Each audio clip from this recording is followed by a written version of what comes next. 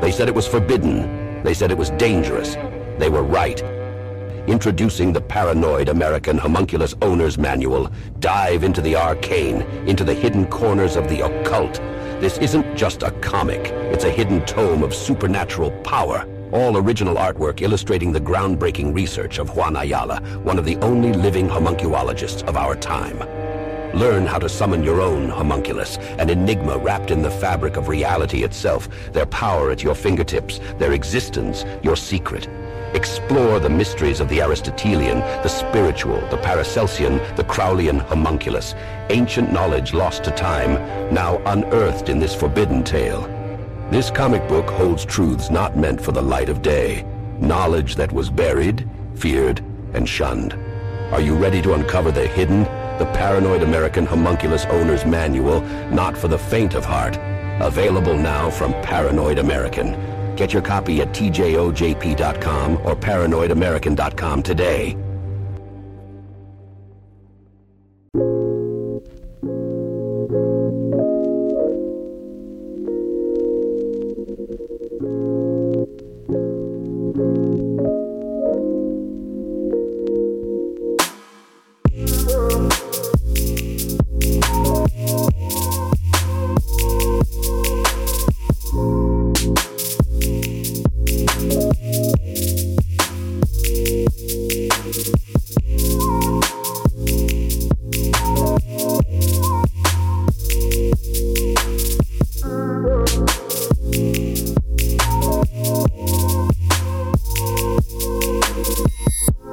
Welcome to the One-on-One Podcast with your host, Juan Ayala.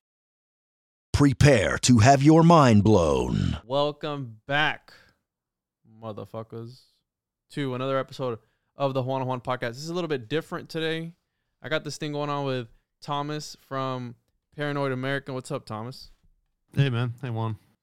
We got this little thing going on. We got the Occult Book Club that we're going to be doing maybe once a month to break down a different piece of literature that is perhaps unknown, has hidden meanings, something or other, right? And today we're going to be talking about The Initiates of the Flame by Daddy Manly P.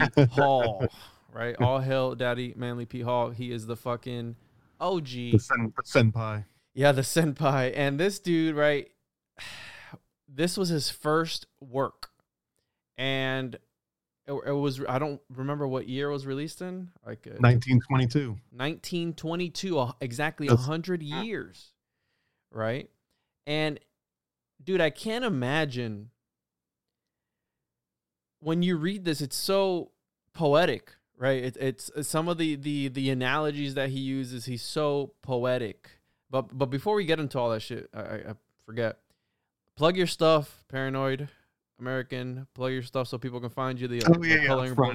Yeah. ParanoidAmerican.com. A bunch of comics. You can read them for free for a short period until they're on Amazon. Speaking of Amazon, got a whole bunch of conspiracy theory related coloring books and comic books. But just pop in. What is it? Cult of the All-Seeing Eye is one, and then Paranoid Portraits, which has art by the famous, world-famous Shane Goldwyn. So, yeah, make sure to follow me on social media at the One-on-One Podcast. Make sure to follow Patreon, patreon.com/the One-on-One Podcast. Get exclusive content on there that'll only be released on there. And, yeah, let's get into this shit. So, The Initiates of the Flame, Manly P. Hall, his first work, bro, and what I was going to say was he was... At the age of, 21 or 22, he released this. He was so fucking ahead of his time. Like, the what he talks about in this, I can't imagine him, like, when you were like, oh, what were you doing at the age of 22 or 21? Right? I don't want to say on here. Yeah. It wasn't impressive, though. I wasn't writing books. But, dude, you know, I started my journey later on in life, right? Now I'm 27 now, and I started my journey a little bit later in life of uncovering this. And sometimes I kick myself in the back or whatever, however the saying goes. I wish I would have paid more attention, right? Because imagine if I would have started. And when I was in elementary, yeah, I was reading about Bigfoot, and my favorite thing, I started with the dinosaurs. I was obsessed with dinosaurs. And I always remember, bro, in the second grade or third grade, my teacher wouldn't let me check out dinosaur books because they were on the other side of the library that was for the older kids. And she would never let me fucking take out any books from that side of the library until one day I was like, I want to fucking read about the dinosaurs. And What is she trying to hide from me? Yeah, that's what I'm saying. I'm like, what are you trying to fucking hide? So, and then my first conspiracy was the Bermuda Triangle. That was like one of the big ones for me. Okay. Yeah, I remember that. Yeah. But I've always been fascinated by like aliens and all this stuff. And whenever you would see like a new show come out, I'd be like, oh, they're gonna catch something on camera on this show. This is gonna be different. You watch it and they never show anything. Yeah, I got a firm belief though is that if they really got it on camera, you're gonna be seeing it in the news or somewhere, at least before you're gonna see it on that popular TV show. Yeah, like Ancient Aliens, right? Yeah, I think it's been on air for fucking ever, and they still, they talk about the same thing. Like the hidden treasure ones, I feel the same way about. Like if you would have found the treasure, we'd know before it aired. Yeah, like the Skull Island one. Like, you know what I'm talking about? And so I can't imagine this young man, right, in his early 20s, if he knew this much already from his first piece of work, which is, it's like dipping your toes in a little bit of symbolism, not so much iconography, but symbolism. He breaks down different symbols, and then he talks a lot about the flame. And it's a quick read. It's only about, how many pages is it? Is it like 60-something pages, Tom? Or 80-something? It was 60, but that's if you're reading it online with the double spread, so you can kind of multiply that by 2. But yeah, it's somewhere. It's a short read. It's about big an hour. Print, lots of big pictures. Yeah, it's about an hour read. And so when I started reading it, right, I'm a Manly P. Hall fan. You can see the influence that H.P. Blavatsky had on him in this book. You can see that. You can see the Freemasonry ideas in here. You can see, what else did you see in there? You saw it was Freemasonry. He did a lot of nods to like ancient Egypt. He talks a lot about Buddhism, and he talks about various cultures. And the culmination, I think, is the initiates of the flame. And you notice he always has flame or fire with a capital F. Mm-hmm. He likens this to like this monotheistic God concept, but I feel like he keeps it vague enough that the way that I read it, the flame could kind of be that like Promethean fire inside a person that's kind of driving them. But there's also a likeness where he talks about that fire that's in the literal sun in our solar system is made of the exact same material that sort of, Promethean spiritual fire is inside of you. But I don't know if to read that 100% literal, but I love the concept behind that, where it's this like unified theory. And I think that's kind of what reminded me that I like about Hall so much, is that he kind of tries to come up with this universal theory that ties all cultures and all religions into this one concept. So that's, I think that was sort of like the premise of this book, essentially. Yeah, he also name drops the Atlanteans too in here. He talks about the Atlanteans. He mentions that the Atlanteans were the first ones to build the pyramids, and that the ancient Egyptians just kind of built on top of what the Atlanteans had left behind. So yeah, and the entire time that I was reading this, I had Prometheus on my mind, right? That fire that he gave to man, and he pissed off the Titans, and they tied him up, and then he stole it. He stole it, and then obviously Hercules came on, and was it the ego to eat away his liver, right? And it would regenerate every day, and he was tied up to the rock, to some fucking pillar or some shit. So the initiates of the flame, Manly P. Hall, he who lives the life shall know the doctrine. And apparently he did all these drawings himself, so I encourage listeners to go in and check these drawings out. Apparently he did them himself. So very, very impressive stuff, of course. And I think another thing too that made it so impressive, you consider the time, 1922. He's a young guy at this point, and he did this entire work essentially by himself, derived from other works. But the organization of it, the breaking it into chapters, the illustrations that he chose to pick, and how cleanly he was able to describe them, it just kind of goes and shows why a lot of his work is so approachable and, why it's so highly recommended. It's very user friendly, right? It's like super straightforward, but then how you said has that cloud of mysticism, and he omits just enough to just the tip. He just leaves the tip in, right? And you're like, oh yeah. And then so we're gonna go through this, and I highlighted different spots in it that stood out to me, and then I know Thomas took some notes. So I want to start with the introduction and the very first sentence, right? Few realize that at the present stage of civilization in this world, there are souls who, like the priests of ancient temples, walk the earth and watch and guard the sacred fires that burn upon the altar of humanity. And I was like, whoa, just from the first thing I was like, right? It just blew my mind. And he's talking about the Watchers. And then my favorite one is when he gets into the Philosopher's Stone, which that one just fucking blew me away. But the Watchers, right? You have the Elohim, you have the Nephilim, right? In the book of Genesis, the Watchers who are watching this God figure, Yahweh, whoever it may be, conduct this experiment, right? On what we are. We're like the zoo that he made. And then when he saw that the Elohim and all these people, the fallen angels were fucking his creations, that's what pissed him off. And that's why he brought forth the flood, right? The whole Noah's Ark, Atrahasis. And yeah, it was the divine undo button, essentially. Yeah, pretty much. So that's the very first line in the introduction. And then I highlighted here, a great hand reaches out from the unseen and regulates the affairs of man. It reaches out from that great spiritual flame which nourishes all created things, the never-dying fire that burns on the sacred altar of cosmos, that great fire which is the Spirit of God. And I am subscribed to the idea that this figure of Satan or Lucifer or whatever is a misconstrued idea of a westernized philosophy, and we're talking about Christianity, Catholicism, where they've painted this picture. Right? We always, all throughout history, we have the battles of the two brothers, right? Enki and Enlil, Set and Osiris, or whatever his other name is. Was it Osiris, or what the fuck's the other name? The two Egyptian brothers. Jeez. Anyways, you have Cain and Abel, right? You have always that duality, the good person and the bad person. One of them cares about the human race, the other one doesn't. But then he talks about you're defining those opposite poles of duality, essentially. Yeah, the duad. But on here, what stood out to me was that he talks about this great hand that regulates the affairs.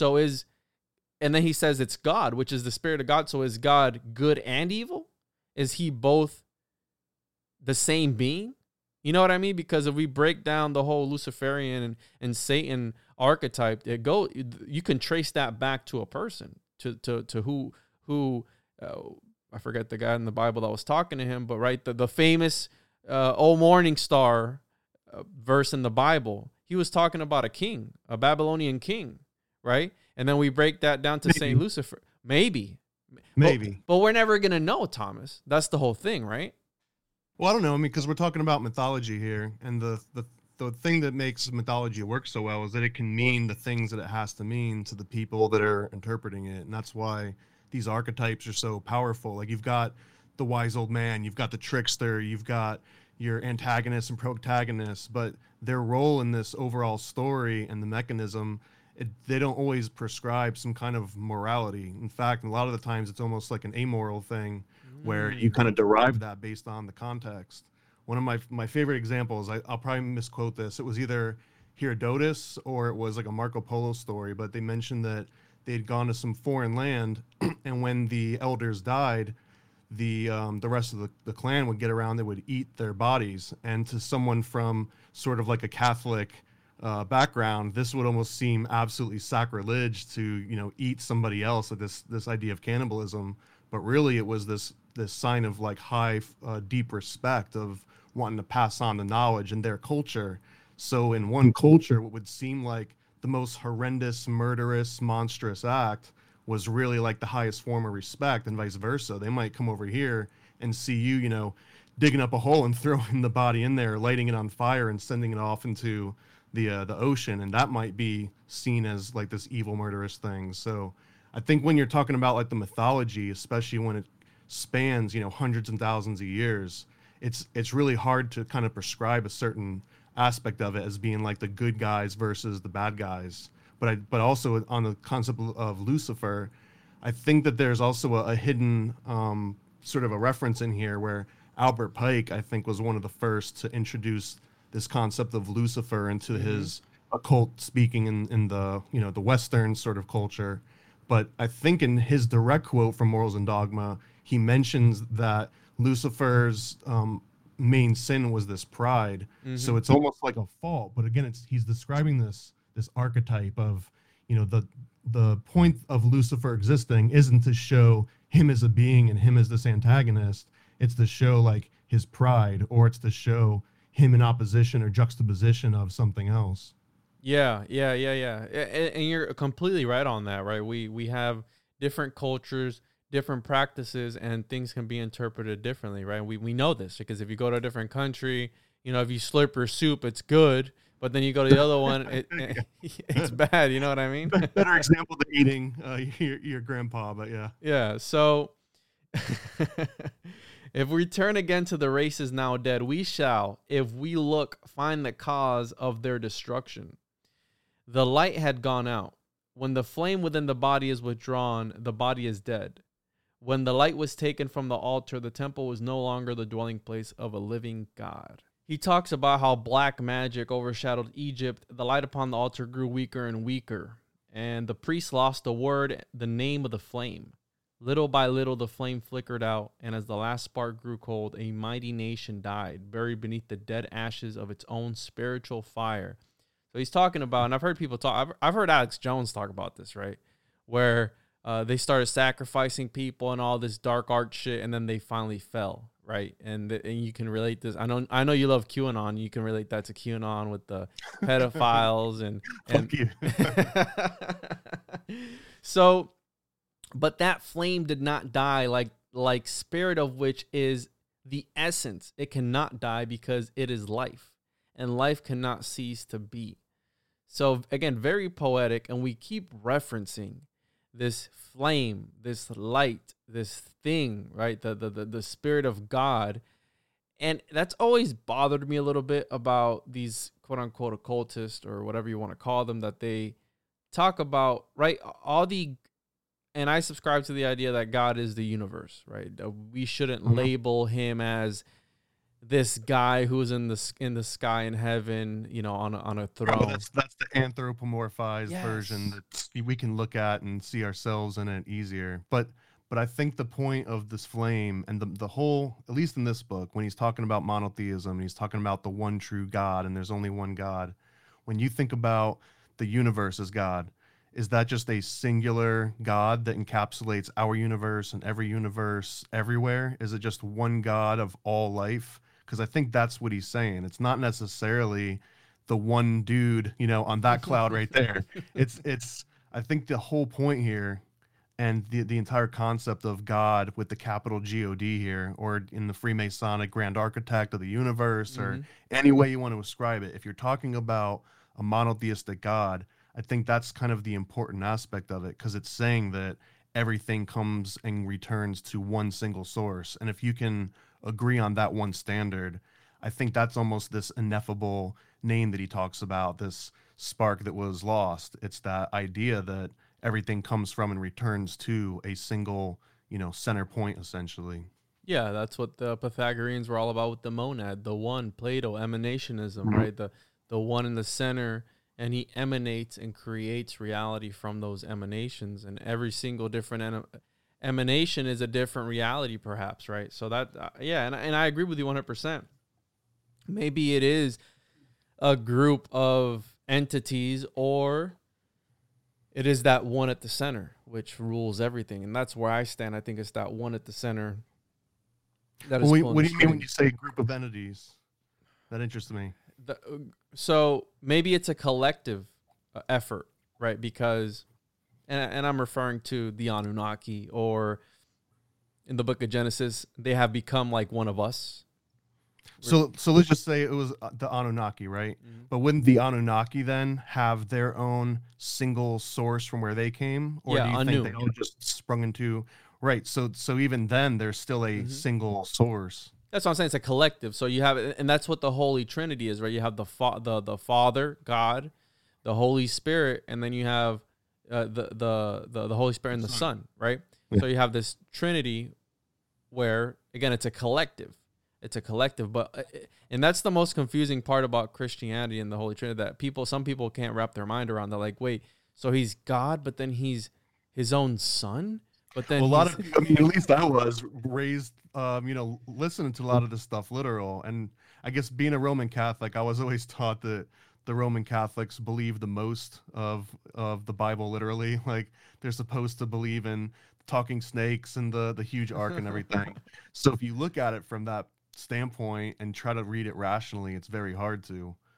But like I think as Hall says somewhere in this book, he mentions very explicitly that none of this had like the sacrifices in the Bible and the animal sacrifices. None of it was meant to mean actual sacrifices. These were supposed to be like celestial passages and almost how, humans would pass through the different parts of time.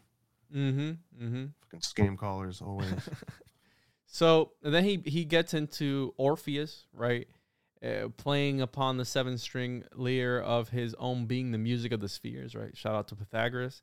And then Hermes, he talks about Krishna. He talks about these different, Buddha. He talks about these different figures that have messengers. He kind of refers to them as messengers, kind of passing this light around. But this made me think of Helena Blavatsky, where the ascended masters, right? Yeah, yeah. 100%, because that's what she was all about these ascended masters. I mean, to me, it's sort of the same idea as just enlightenment, that if you become enlightened to a certain point, you kind of escape the wheel of karma and you go to this higher place where you can kind of see down on everyone, or you die and you go to heaven and you look down on everyone because you made it through the trials and tribulations as a good person. And there's a million versions of this, but in my mind, they're all kind of describing this exact same thing. The ascended master is someone that essentially became enlightened. He even brings King Arthur into this. And this one line here, there is but one religion in all the world, and that is the worship of God, the spiritual flame of the universe. Under many names he is known in all lands. And then he gets into some other God here. He is the name of the creator of the universe, and the fire is his universal symbol. So you think that the cavemen back then that discovered fire thought it was from a god, right? The Neanderthals. He might have been right. You know what I mean? Because that's pretty much what I'm getting from like the symbology behind the flame, like fire, which is like the first thing that man, right? That pushed man forward in his development, right? Because they say that when we started to be able to cook meat, when we discovered fire, we were able to, our brains were able to expand because we were able to get more nourishment from and we could start moving around and set up, camps in various places. Yeah. But if you're going by what Hall is saying in this book, Initiates of the Flame, essentially them creating that fire was them bringing God closer to them, because the fire from the sun and the material fire and the spiritual fire, it's almost just like looking at the same thing through a prism, looking at it through many different lenses. It's that fire's there, but there's a material aspect and a spiritual aspect and many other aspects to it. Let us find this flame and also serve it, realizing that it is in all created things, that all are one because all are part of that eternal flame, the fire of spirit, the life and the power of the universe. And then now be honest, if you just walked into like a community center or something and they were having like a get together and you heard them reading this out loud, it would sound like a cult, wouldn't it? Yeah, I'd be like, what the fuck? Right, I'd be like, what the fuck's going on here? You know what I mean? But is this the type of stuff do you know any Freemasons? I know some, yeah. Is this the type of stuff that they talk about? What do they do in those things, bro? So I'm a 32nd degree Freemason, which sounds so much more impressive than it is. Wait, what? all anyone is really a third degree Mason, and everything after that is lateral. But to answer your question, yeah, absolutely. Wait, Thomas, you're a Freemason. Yeah, you knew this. No, I didn't. You didn't know this? No, you fuck. I knew there was something about you. No, I've been a Freemason for I think 15 years now, maybe a little bit longer. So, and honestly, I'm not going to get into the whole long story of it. It was mostly a curiosity factor, and I found out my grandpa was a Freemason. And I had been wearing his Freemason ring for years without even knowing what it was until someone approached me and told me. But to answer your question, without going down that whole rabbit hole, yeah, absolutely. This is the kind of thing that Freemasons talk about, but more specifically, this is kind of, if you were in the early 20th century or the late 19th century and you were interested in this kind of thing, that was like the only place that you could go and know that you'd find a whole bunch of people that were also interested in such a very niche topic, especially if you consider that, people were dealing with like typhoid and cholera and just, living past the age of 30, the luxury of being able to go and talk about the oneness of the universe and all of these different cultures across the world. It was afforded to very few people. And this was one of those places. It had many purposes, but this is the exact kind of content that, they'd be interested in talking about and discussing. So you'd find like-minded people that, were all about this. That's interesting, Thomas, and I didn't know that about you. And I've had only that I know of one other Freemason on. We didn't talk about Freemasonry. I found out after the fact, but then here I am, and then you fucking dropped this bomb, this hammer on me, and I'm like, what the fuck? You're marked now, so what? I apologize. Yeah, you're marked now. You might have some secret knowledge. So. Yeah, dude, fucking the flame, dog. So one thing that stood out to me, he says this in the book: upon the altar of this flame, to the true creator of this book, the writer offers it and dedicates it to be the one fire which blazes forth from God and is now hidden within each living thing. I mean, that's the Big Bang, essentially. Yeah, if you take it from a very physical, cosmological standpoint. Do you think that's like? Do you think I don't like the Big Bang Theory, bro. I think it's stupid. No, I think it's stupid. I think it's. And really, I think it aligns very closely to this entire book, though. You think so? You think that when the Big Bang happened, everything was put out in time, and all the knowledge that was gonna go out is already out there, and just from this big explosion, just boom, everything was just set into place. I mean, in an oversimplified way, yeah, I think it's a really elegant sort of theory and concept. Like, I can't remember the full. I'll probably mispronounce it, but the Kybalion, the Kabbalion, yeah. Kabbalion.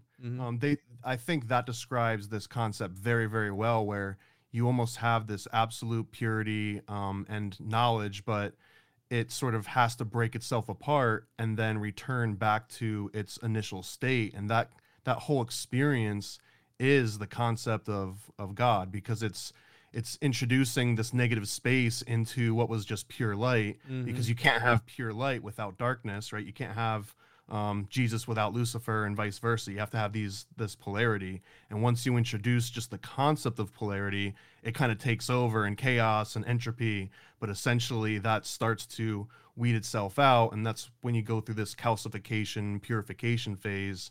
And that's when you're supposed to kind of be returning back to this ball of light, this big bang that you started from. It kind of collapses back into itself. I don't know if I believe that that's actually how the laws of nature and how reality works, but as a concept, I think it's really elegant, and it's a nice metaphor. When you're talking about poetry, right? If you think about it as a poem, it's a really nice way of considering it all. Yeah, and a lot of times, bro, like my nihilistic side comes out, and I go, "What if none of that shit ever happened? What if right?" Because they throw out these crazy figures. Well, I've got a good response to nihilism, because I felt like I was nihilistic for a while myself until I came across this one great question, and it was either in the Bhagavad Gita or the Upanishads. But this guy's conversing with Vishnu or one of the gods, and he's kind of proposing this idea of atheism and nihilism, and the god I'm hatching this up, but he kind of responds something of, well, if this is all true and everything is rational and things, only start in motion because something else put it in motion, then why is there something rather than nothing? Because just the concept of just pure emptiness and nothingness and perfect stillness is the most rational explanation and the most rational state for anything to be in. The fact that anything's moving by its accord or something else's accord in itself is, like, bad word, but like a miracle almost. It's like, why does this thing even exist at all? Why does light or fire exist? Why does that movement exist versus just complete stillness and nothingness? Because stillness and nothingness makes a whole lot more sense than whatever the hell fire is. Yeah. And I mean, I say that because, again, I look at things from different points of views, but sometimes when I'm reading all this shit and they're throwing out all these big ass numbers of like 13 billion years ago, or the universe is constantly expanding at a rate of how many billion. There's a great video of like how small are we, and it shows you like the size of us in the universe, and then the universe within like the bigger galaxy, and then like all these micro galaxies, and by the time you zoom out, you realize how inconsequential of not even a millionth of a grain of sand. It's not even that significant. Yeah, we're trying to figure out like what to eat for lunch, and we're just like this speck of shit like on the bottom of the shoes of the universe, and then we're just, you know what I mean? Like we cloud ourselves and immerse ourselves in this materialistic aspect of everything. And if we really look at it, bro, if we go back to the beginning of time, we live such a short time span compared to everything else that's happened, right? And I think about like what sort of impact I'm leaving on the world today, or are they going to be, you know what I mean? He makes a really good reference in this book. I think it was towards the end of it when he's getting into ancient Egypt, and he likens this analogy to the Great Pyramid, that from far away or even from space, it looks like a single perfectly formed rock, like one single unit of a rock. And if you get in closer and you inspect it, you realize, oh, it's not one object, it's actually one huge object made of many little objects. The stones on the pyramid. Yeah, the stones that actually make up the pyramid make up this bigger pyramid, and the pyramid itself looks like just one single rock, but it's made of little tiny rocks.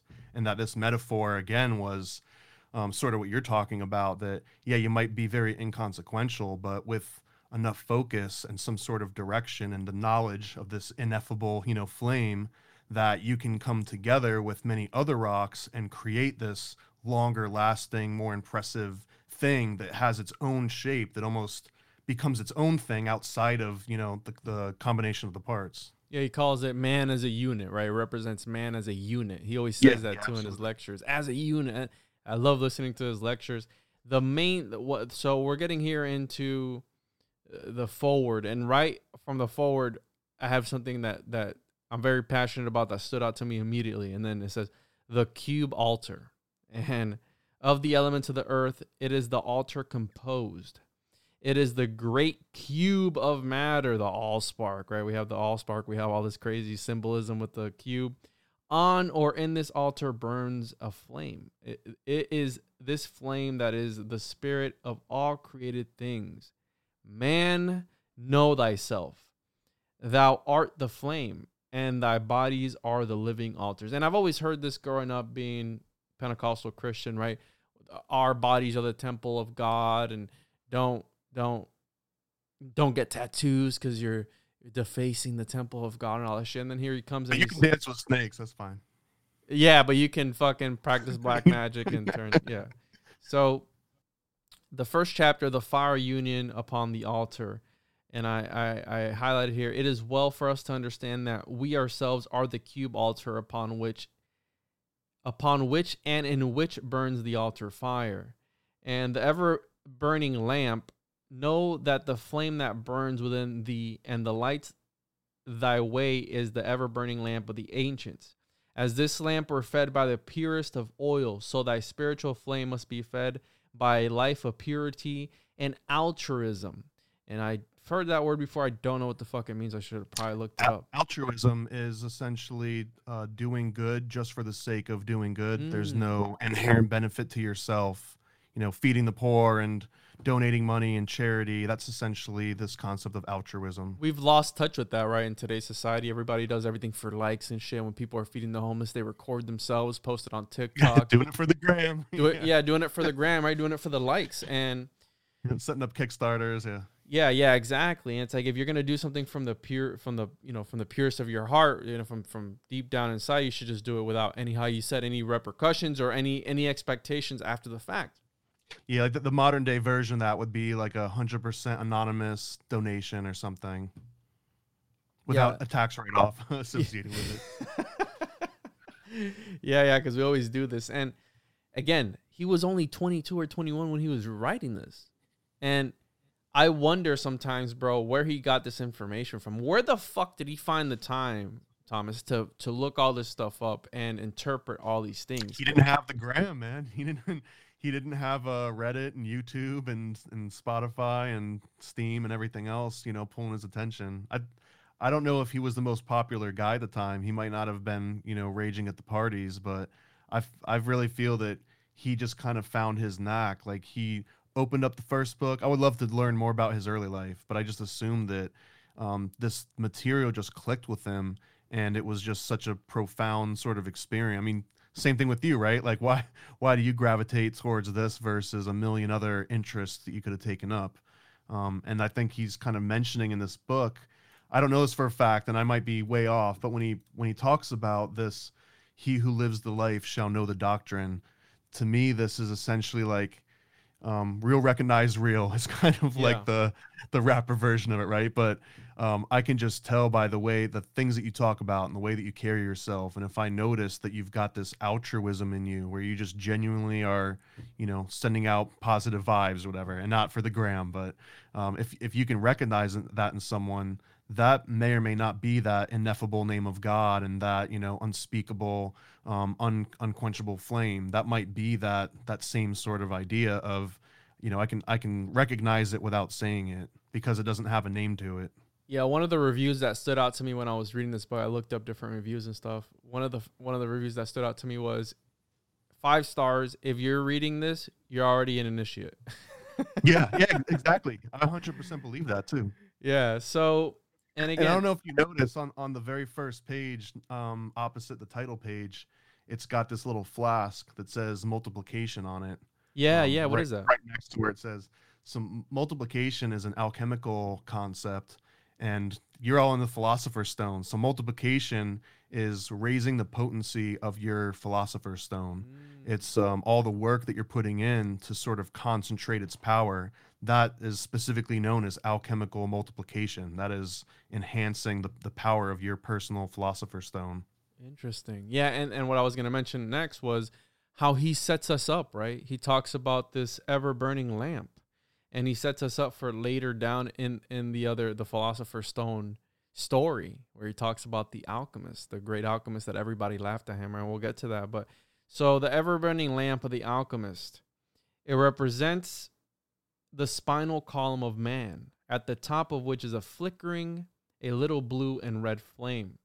As the lamp of the ancients was fed and kept burning by the purest of olive oil, so man is transmitting himself and cleansing in the laver of purification, the life essences, which, when turned upward, provide fuel for the ever-burning lamp within himself. Again, very poetic. And he breaks it. He tells you it represents this. If it would have been anybody else, bro, they would have been like, yeah, this is the lamp. And you're like, what the fuck is it? Is it Aladdin, right?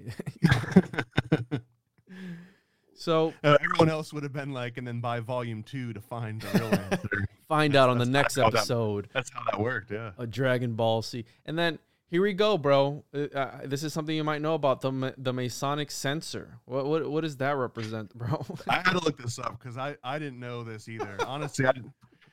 People assume that you just like know the secrets and you know the background of all this stuff just because you signed up to a club. Can you talk about it though, dude? Like, can you talk about, like, if you're in? What do you want to know? I mean, like, if you're in a Masonic congregation or whatever.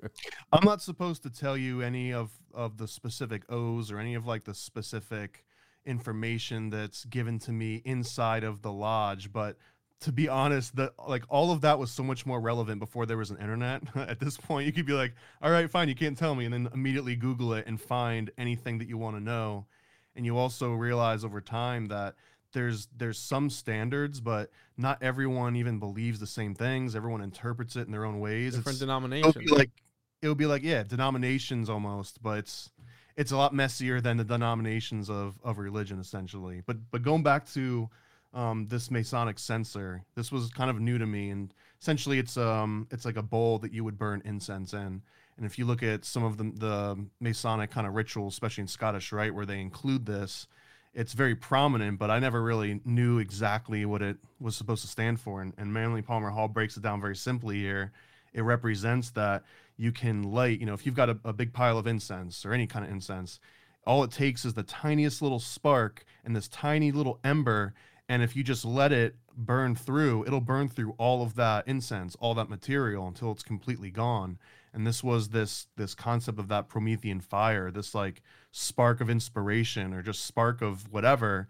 Like once that sparks in you, if you keep it, that ember burning, you can keep it going forever, and it'll burn through anything that you can kind of put in front of it. That's sort of the analogy here. Yeah, and that reminds me of the movie Prometheus, right, where they kickstart the life, right? He drinks the black goo, and then he falls into the water, and from his DNA, him dissolving, right, coagulate, and is it coagulate to dissolve, right? Is Baphomet? Coagulate's the opposite.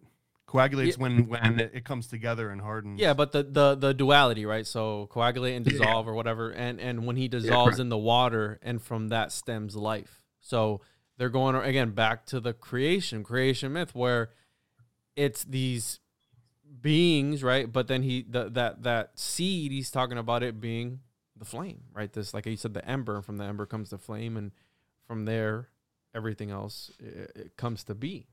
And it kind of makes sense the way that he describes it with that analogy. And like, I guess technically that would be him revealing the mysteries that you're not supposed to reveal. But again, he knew this before he even ran into Freemasons. He just knew what all this symbolism meant because he read about it in other cultures. And for however he was able to do it, he read that and was like, oh, I know what that means almost inherently at some point. How fucking wild is that, bro?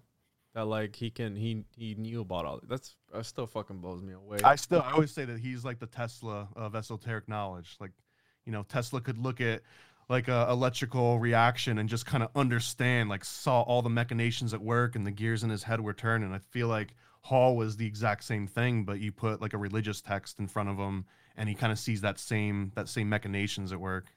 Imagine how it must have been. I tried reaching out to this lady that studied with him for 7 years, but she never got back to me, and I would the Philosophical Research Society, right? Yeah, I would love to. Yeah, in California, I would love to pick her brain to see what it was like to be around this man, right? To be around him. He was at her wedding at one point, so imagine how close she was to him, but she never got back to me, so that's fine. We have here the grave digger's spade. Let us take the spade that now digs our grave through the passions and emotions of life and use it to unearth the secret room far below the rubbish of the fallen temple of the human soul. And then it got into, you sent me this part, the cards, right? And how every card symbolizes. This is the one that I latched onto. I love like the history of playing cards and how they're linked to tarot cards, and how outside of the tarot card link, there's all this other hidden symbolism within the cards themselves. And he talks about some of this. I made a note here, but he mentions that the spade suit is the only one where all of the characters are not facing it. They're all facing away. And that's because I don't know if you noticed that. But yeah, no, I did read that, but I didn't understand it. That all the other suits are facing, but when you get to the spades, they're not facing. And the spade jumping around a little bit, because Manly keeps jumping back to this idea of the spade and of like the pharaoh's hat and all of these different shapes that take form, and it all has to do with the sacrum bone. And he mentions this is kind of like the base of your spine, the lowest chakra essentially. And I think he mentions Kundalini. I don't think he mentions chakras, but he mentions that Kundalini being that the spade is really the bone that's at the base of your spine, and it represents like the most base, lower version of your energy and consciousness. And this is perhaps why it's also recognized as death, because it's essentially like a spiritual death. If your fire always stays at the very bottom and never rises up, it's essentially a dead flame. And that this sacrum bone represents that lower energy, and that when you invert it, it becomes the spade on a deck of cards and the spade of a grave digger, and that it all represents the same idea of a spiritual death.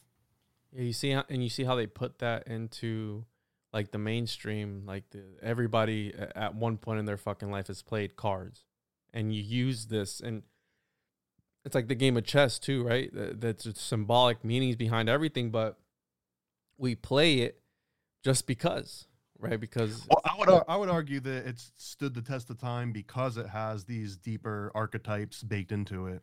If it didn't, then it would just kind of come and go. That's a personal opinion. I don't have anything to back that up, but I really do feel that things that stand the test of time, they stand that test of time for a reason. Yeah, no, you're absolutely right, because again, they have a significance, right? They have some sort of perhaps intrinsic value that they bring forth. And like how you said in chess, right, you have the duality, the black and white, and it's a game to be able to overtake your opponent. And I think we are in this cosmic game of chess at the moment where, when the pawn gets to the other side, you can be upgraded, right? So we're all little pawns in this game, and we're trying to upgrade ourselves into a queen or something else, right? To be able to to elevate your consciousness, if you will, into that next level.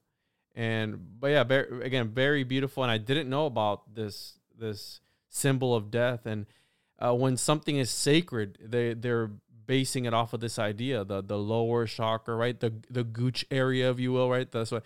Yeah, the sacrum bone. Yeah, exactly. Sacrum bone. Your sack, you know what I mean? Like fucking balls. And he goes on to say this too, which kind of blew my mind a little bit, but he mentions that the origin of like the Freemasonic white apron dates back to the ancient Egyptians' usage of this, which is fairly commonly known if you look into it. It's not like a huge secret, but that the Egyptian usage of this was essentially the lambskin was this white, the absolute purest thing they could think of. And that if you are tying it around your waist as an apron, it's now using that purity to sort of counteract that lowest level of energy that might be emitting from your sacrum bone. So like the apron itself was a way to kind of like prevent your negative energy from getting out, and in a very simplified way, and help you focus on raising your consciousness. Do you have a little apron, Thomas? I didn't get mine, man. I didn't get mine that day. No, you didn't. You got to pay for it, and yeah, for whatever reason, I didn't get it, and I didn't push the matter. I mean, you can order them online or whatever. It's not a big deal. And honestly, you go to a lodge, you don't have an apron, they just give you one. You don't have to. You kind of look like a weirdo if you like put on like a big fancy one, because everyone's wearing like the disposable ones. Really? Dude, yeah. We're gonna have to talk. I don't know. I don't want to push the matter, but I still can't believe that you're a fucking Freemason. You didn't. I could have sworn it's come up before, so I'm surprised that you didn't know that. No, I didn't. I just literally found out. So we have here the candle, and this signifies, for this light is the life of our brother creature. The candle is candle that is hidden under the bushel. This is the true light that forever dispels the darkness of ignorance and uncertainty. Let the light shine forth through a purified body and balanced mind. So again, we have this purification, right? This alchemical. He literally says that our bodies are the mad scientist's laboratory, right? When later on when he breaks down, and again, the purification of different metals. He didn't say mad scientist, but yeah, he says the scientist laboratory. I like this. Bro, you spice it up a little bit. When I was reading this, and it was like the alchemist in his little cave, right, in the darkness, when he's in there and with his little lamp. He paints a great picture. Bro, that was me last night in my fucking room, right, in my studies. I am the alchemist. We are alchemists fucking preaching and talking about this shit. So in a sense, I could like that resonated so much with me when I was reading that. And I don't know if it's because I was fucking stoned to the gills, but I was like, bro, I was audibly like saying like, whoa. Well, I got a note here that's specific on that, because I again, one of my absolute favorite things about Manly Palmer Hall is how he writes to as a normal person, and he doesn't try to dress everything up in this like very flourished, rhetoric, making everything sound over important. H.P. Lovecraft.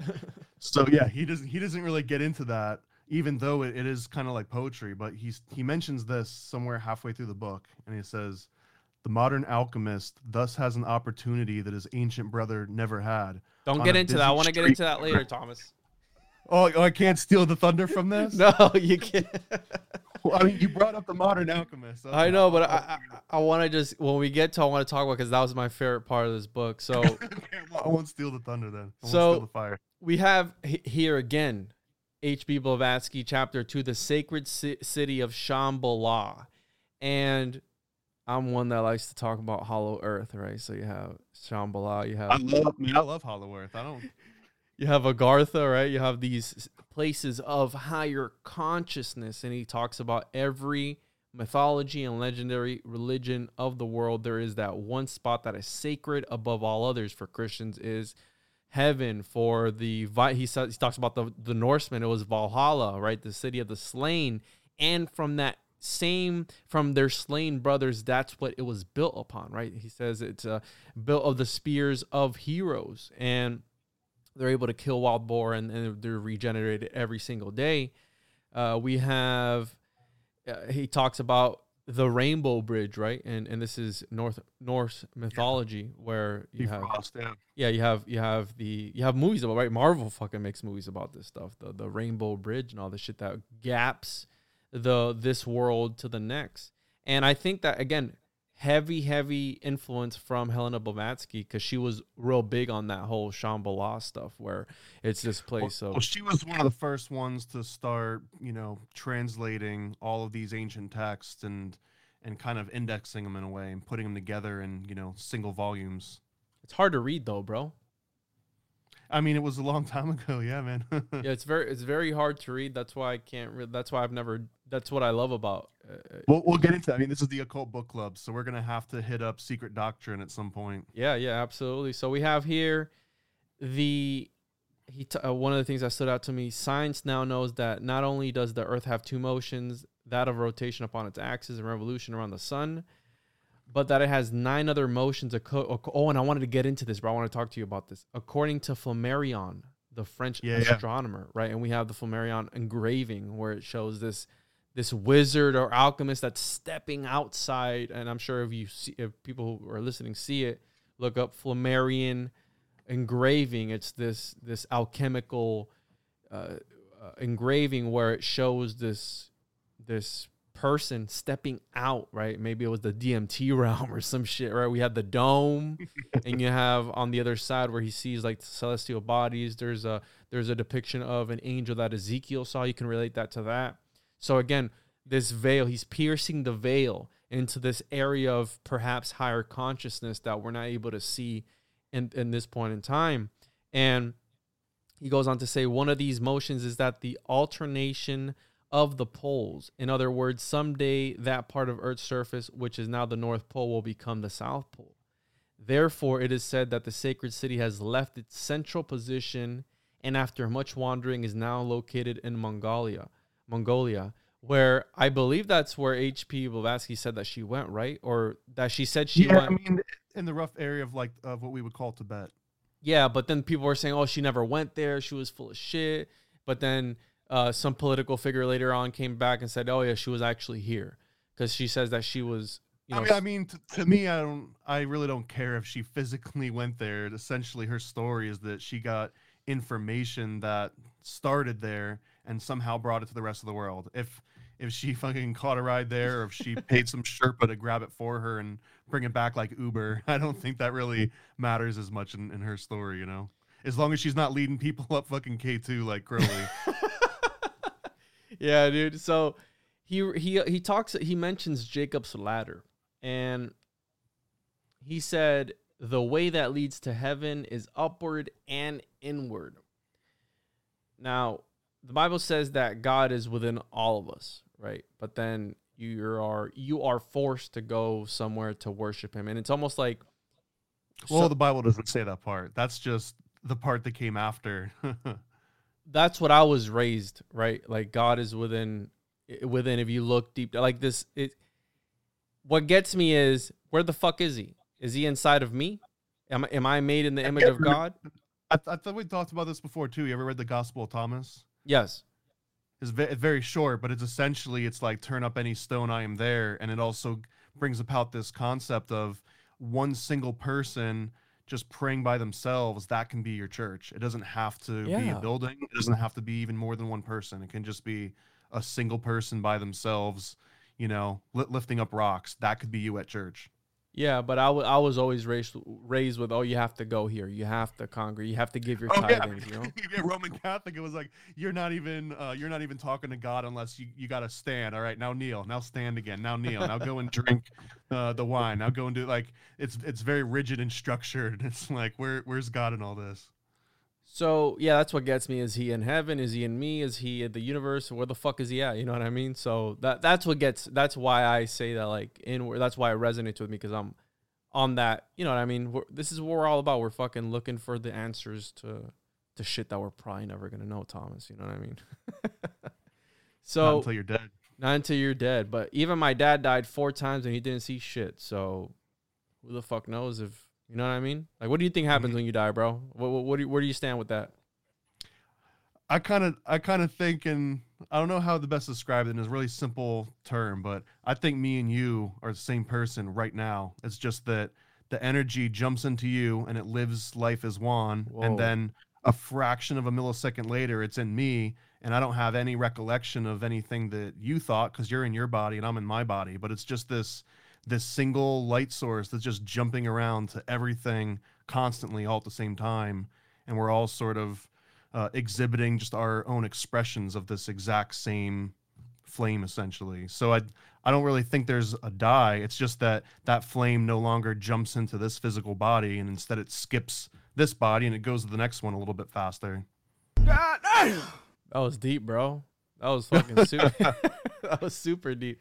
So we have the lotus. May your consciousness be lifted upward to the tree of life within yourself, until in the brain it blossoms forth as the lotus that, rising from the darkness of the lower world, lifts its flower to catch the rays of the sun. So again, he is talking about the opening of the flower is the opening of your consciousness. That's the way I took it, right? The expansion. He likens this to the rose of the Rosicrucians.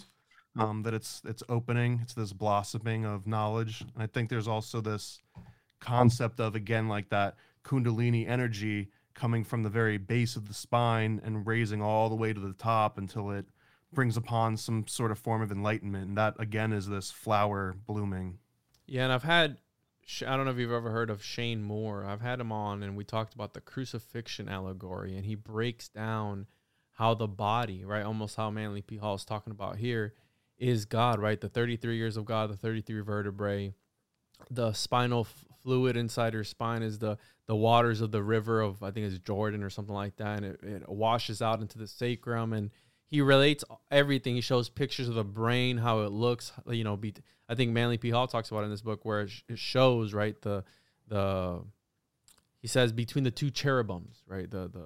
And again, he's talking about the frontal sinus that's like up here, where essentially you'd be referring to like the pineal gland, the pineal gland. If you went a little bit deeper into the brain itself, that's kind of where the pineal gland would be. Yeah, and he talks about the frontal sinus, right? The spreading of the bone between the eyes. I'm glad you brought this one up, because this is where his like enigmatic personality comes out in a way, because he almost explicitly says here that the spirit, or what we know as the spirit, like literally lives in that frontal sinus cavity, in so many words. I don't have the exact quote. I can read it. I have it here. So yeah, read the quote. In the spreading of the bone between the eyes, called the frontal sinus, is the seat of the divine in man. There in a peculiar gaseous material floats, or rather exists, or is the fine essence which we know as the spirit. Fuck. So this is one of those times when he's sounds pretty explicit, and he's got a little diagram and it shows you exactly where he's talking about.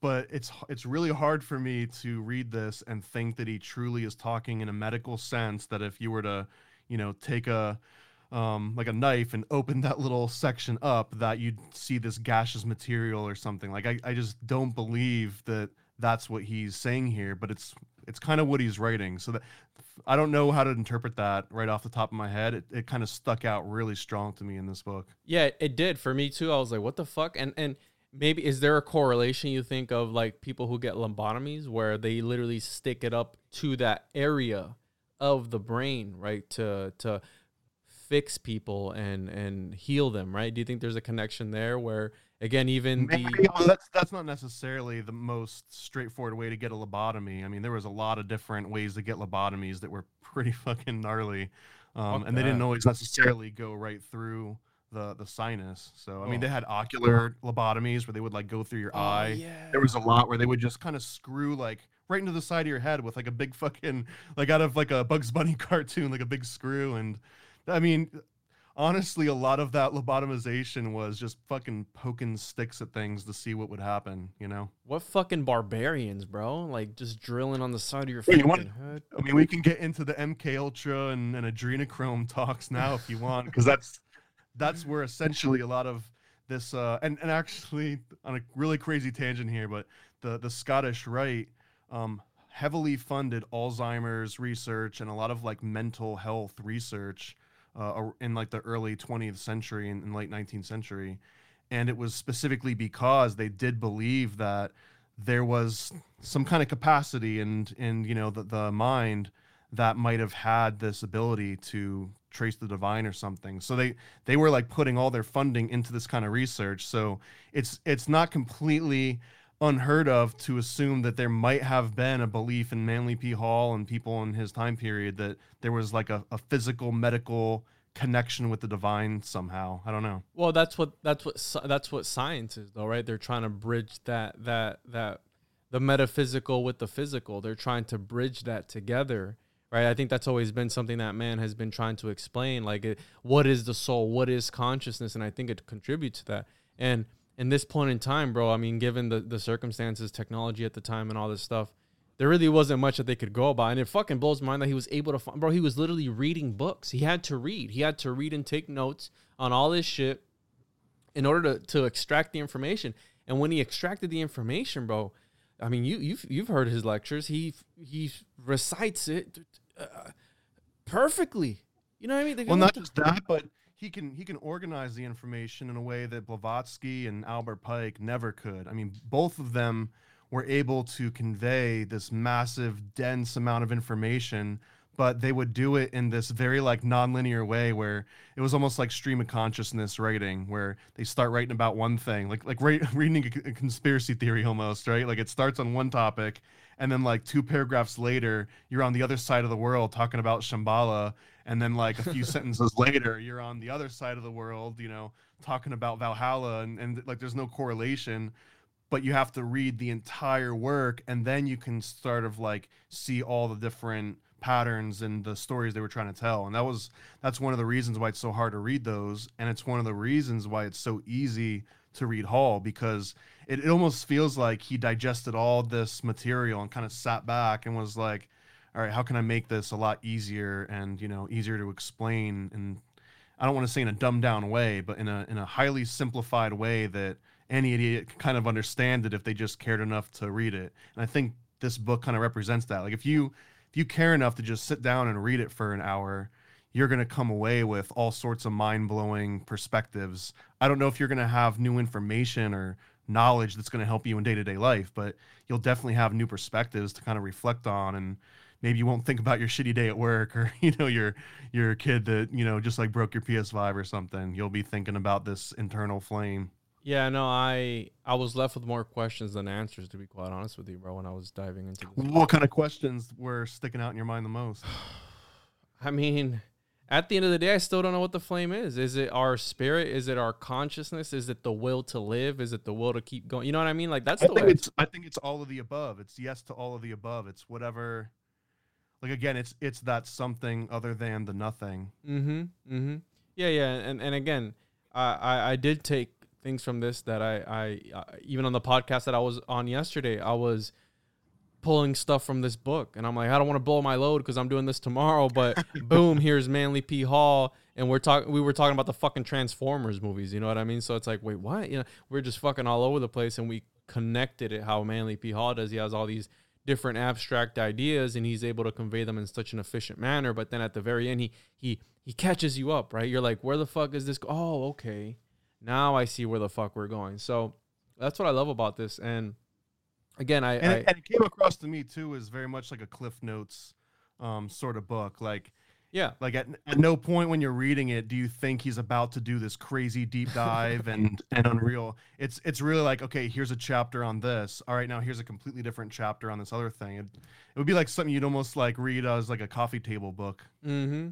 And he talks about the rod that budded, and then there are 7 centers within yourself, and that relates to Kundalini and all this stuff, which you develop their spiritual powers, shine out as the centers of the fire within your own being. The ancients have taken the flower to symbolize these centers, which they shine out that the dead stick cut from the tree of life has budded. So again, we have this Kabbalistic sort of, and then they relate to the lotus, right? So again, I took that as where this rod that the cuts, but the number 7 has symbolism too, and these cuts are, again, the expansion of our consciousness into different paths, perhaps. I don't know. That's, you know, what the Tree of Life was all about. They said it's a map to the galaxy or all this other shit. And that's the way I took this, the rod that budded. And it's literally a stick, and, you know, little buds are coming out of it. And I think that, again, as we develop in our spiritual life or whatever, these buds will continue to grow and will become the Tree of Life. Right, that's the tree of knowledge too, right? This forbidden fruit. It's almost like the inversion of that concept of the incense burning, where instead of you got this ember that's burning through the incense, you've got this seed that sprouts and spreads out through. It's, again, like, to me, like when you're asking all these different concepts, to me that tree sprouting and turning into a bigger tree, and that ember burning through the incense is that same sort of upward force. It's that same like life almost. Yeah. And we can get into right now the Philosopher's Stone, Thomas. This is my favorite part of the entire book. And it starts off, this is chapter 3. We have the Philosopher's Stone. This is the true stone of the philosopher, which gives him power over all created things. This stone is himself. The experiences of his evolution have cut and polished the rough stone until in the initiate it reflects the light of creation from 1,000 different facets. And you said, what'd you say earlier, the kaleidoscope?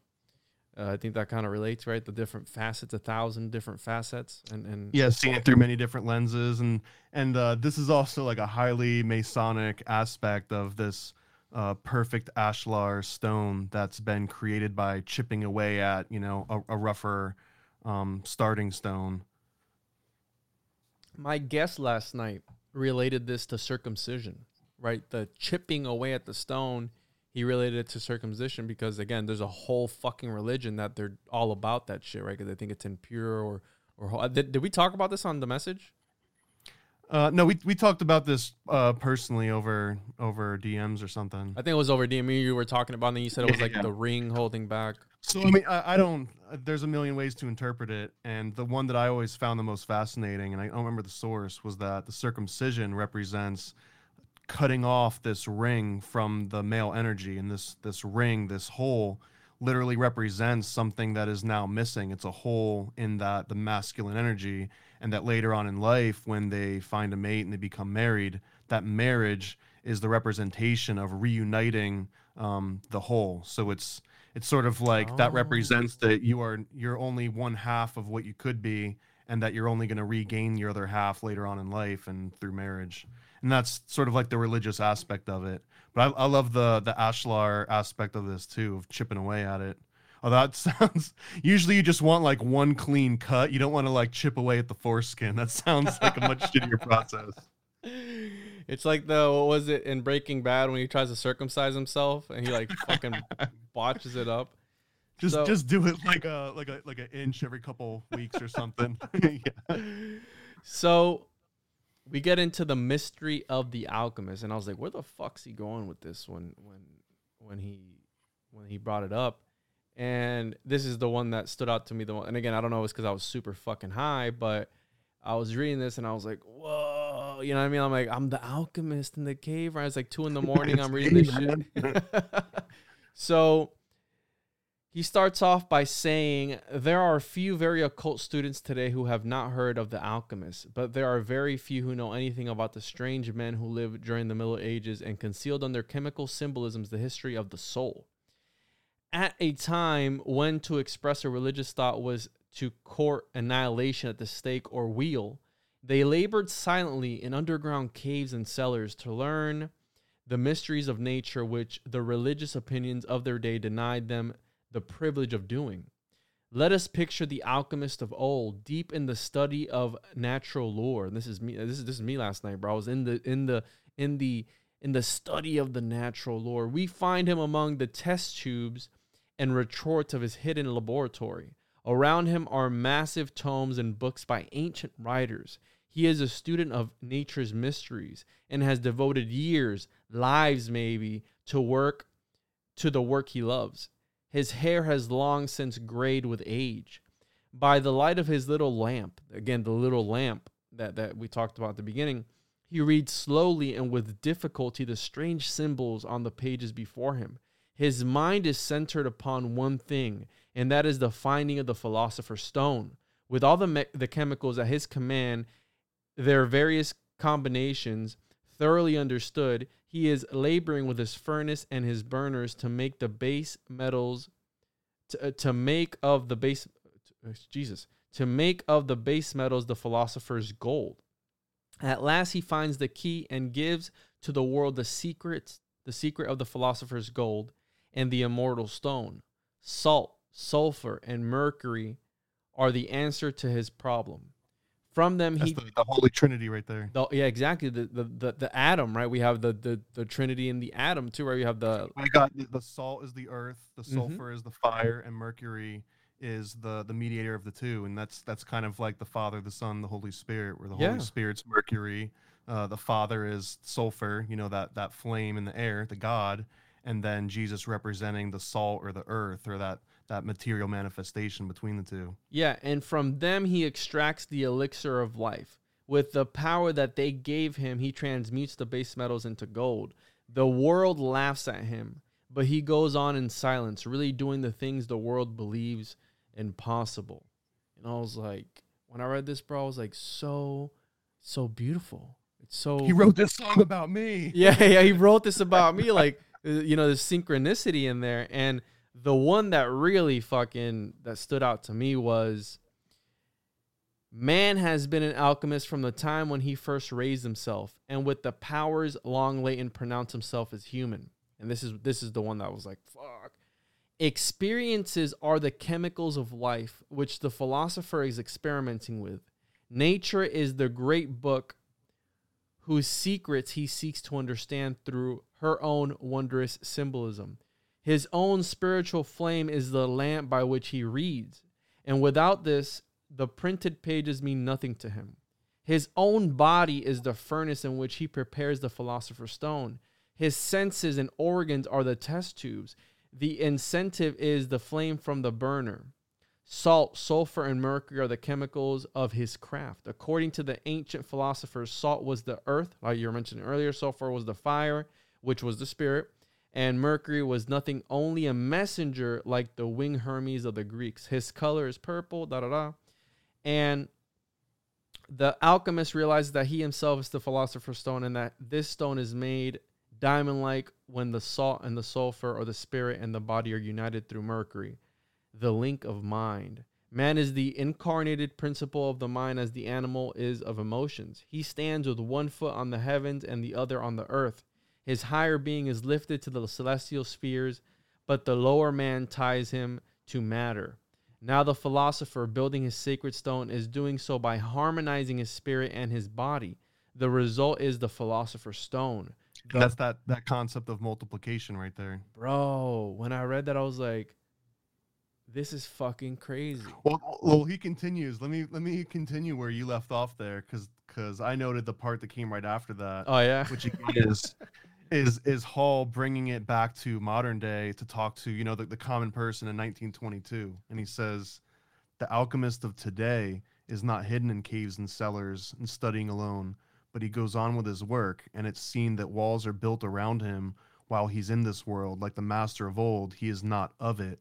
And as he goes further in the work, the light of other people's advice and outside helps grow weaker and weaker until finally he stands alone in, I'm going to insert some words here, alone in his darkness. And then comes the time when he must use his own lamp, and the various experiments which he's carried out will be his guide. And this is sort of showing that, like, you do have to break off and become that hermit, and you got to become that alchemist that's going to be ridiculed and that no one's going to understand what you're saying. But that's essentially part of the process, because you can't rely on the light and the information from without. You have to kind of rely on what's within. And that's that whole, you know, the philosopher in the cave with the lamp that's kind of finding his way to the philosopher's stone, because he's journeying inward instead of outward. Yeah, and then did you mention this part? As he goes further in his work, the light of other people's advice and outside help grows weaker and weaker until he finally stands alone in darkness. Absolutely. That him in the darkness, that's sort of cutting off all the outside influence and cutting off the you know, ridicule and whatnot. And before we get too far in this, have you ever heard of a man named Paracelsus? I think that's how you pronounce his name. No. Paraclesis or Paracelsus? Maybe Paraclesis sounds familiar. Yeah. So when he was talking about this alchemist that was wandering around and being ridiculed, I absolutely think that he's talking in sort of a metaphorical sense of like a journey everyone has to go through. But there was also a real life person that seems to match up so very uniquely with this story, and that's of Paracelsus, because he was around in the 16th century and he kind of journeyed from town to town on foot and was somewhat ridiculed, and he kind of was this mix mash of alchemy and a medical doctor and a philosopher and just like everything all wrapped up in one. But I couldn't shake the feeling that Manly P. Hall was making a direct reference to Paracelsus in this phrase here where he's talking about that. The part where he talks about the 1600s specifically, it seemed you know, so coincidental. And you know, I took that in two different ways, right? I took it as in how you said earlier, closing out all these other people, right? And I've noticed that in my journey, where the more I talk about things with certain people, I've noticed a sense of perhaps envy, right? As I further my journey in this quest to do I don't know what the fuck.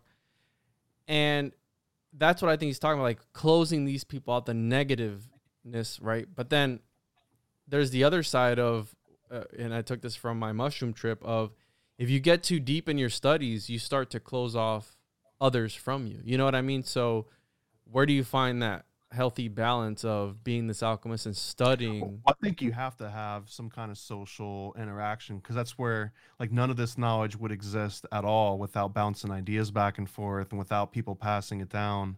But I also think that on like some symbolic level, it's kind of referencing that like everyone dies alone. Like when you die, you don't get to, you know, you're not going to have all the knowledge and the support of your friends and family around shining on you as you go through that kind of final passage. And arguably a lot of what Western philosophy is about is sort of coming to the terms with death and being accepting of it, almost to the point where, you know, it doesn't invoke fear, it invokes this sense of acceptance. And that in some regard is like this level of enlightenment. But I think that there might be some correlation there, what he's talking about here, that, you know, you're going to be at some point, you're going to find yourself on your own journey all by yourself with only the tools that you've gathered for yourself over your lifetime of experiences. And if your entire lifetime of experience is just defined by your interactions with other people and you're not doing any kind of inward searching, then on that final journey, you're just going to be left with a fucking broken flashlight and a good luck guy and a pat on the back, as opposed to this lamp that's burning with the pure oil forever and ever that can kind of lead you to where you need to get to. I think that's kind of the correlation that he's going for here. Well, while you were talking, I found out the answer to what the fuck I was asking. So we have here, again, this is what I love about Manly P. Hall, and I highlighted this, but I didn't talk about it. The pillars of the temple. What we're talking about, these two extremes, these pillars symbolize the heart and mind, the positive and the negative poles of life. Those who would enter the temple must pass between the pillars. Every extreme is dangerous. It is the point between all poles that is safe to stand upon. He cannot enter the temple by development of either the heart or mind alone, but only by the equal development of both. So boom, right there, what the fuck we were talking about. You need to focus on both at the same time. And again, beautifully done. And this entire fucking book resonated with me. And the cherry on top that I loved was here, you left off of where he's on his own, right? And various experiments of carry on. He must take the elixir of life which he has developed and with it fill the lamp of his spiritual consciousness, and holding that above his head, walk into the great unknown where he has been a good and faithful servant. He will learn the alchemy of divinity, where now test tubes and bottles are his implements. Then worlds and globes he will study as a silent watcher, will learn from the divine one who is the great alchemist of all the universe, the greatest alchemist of all, the creation of life, the maintenance of form, and the building of worlds.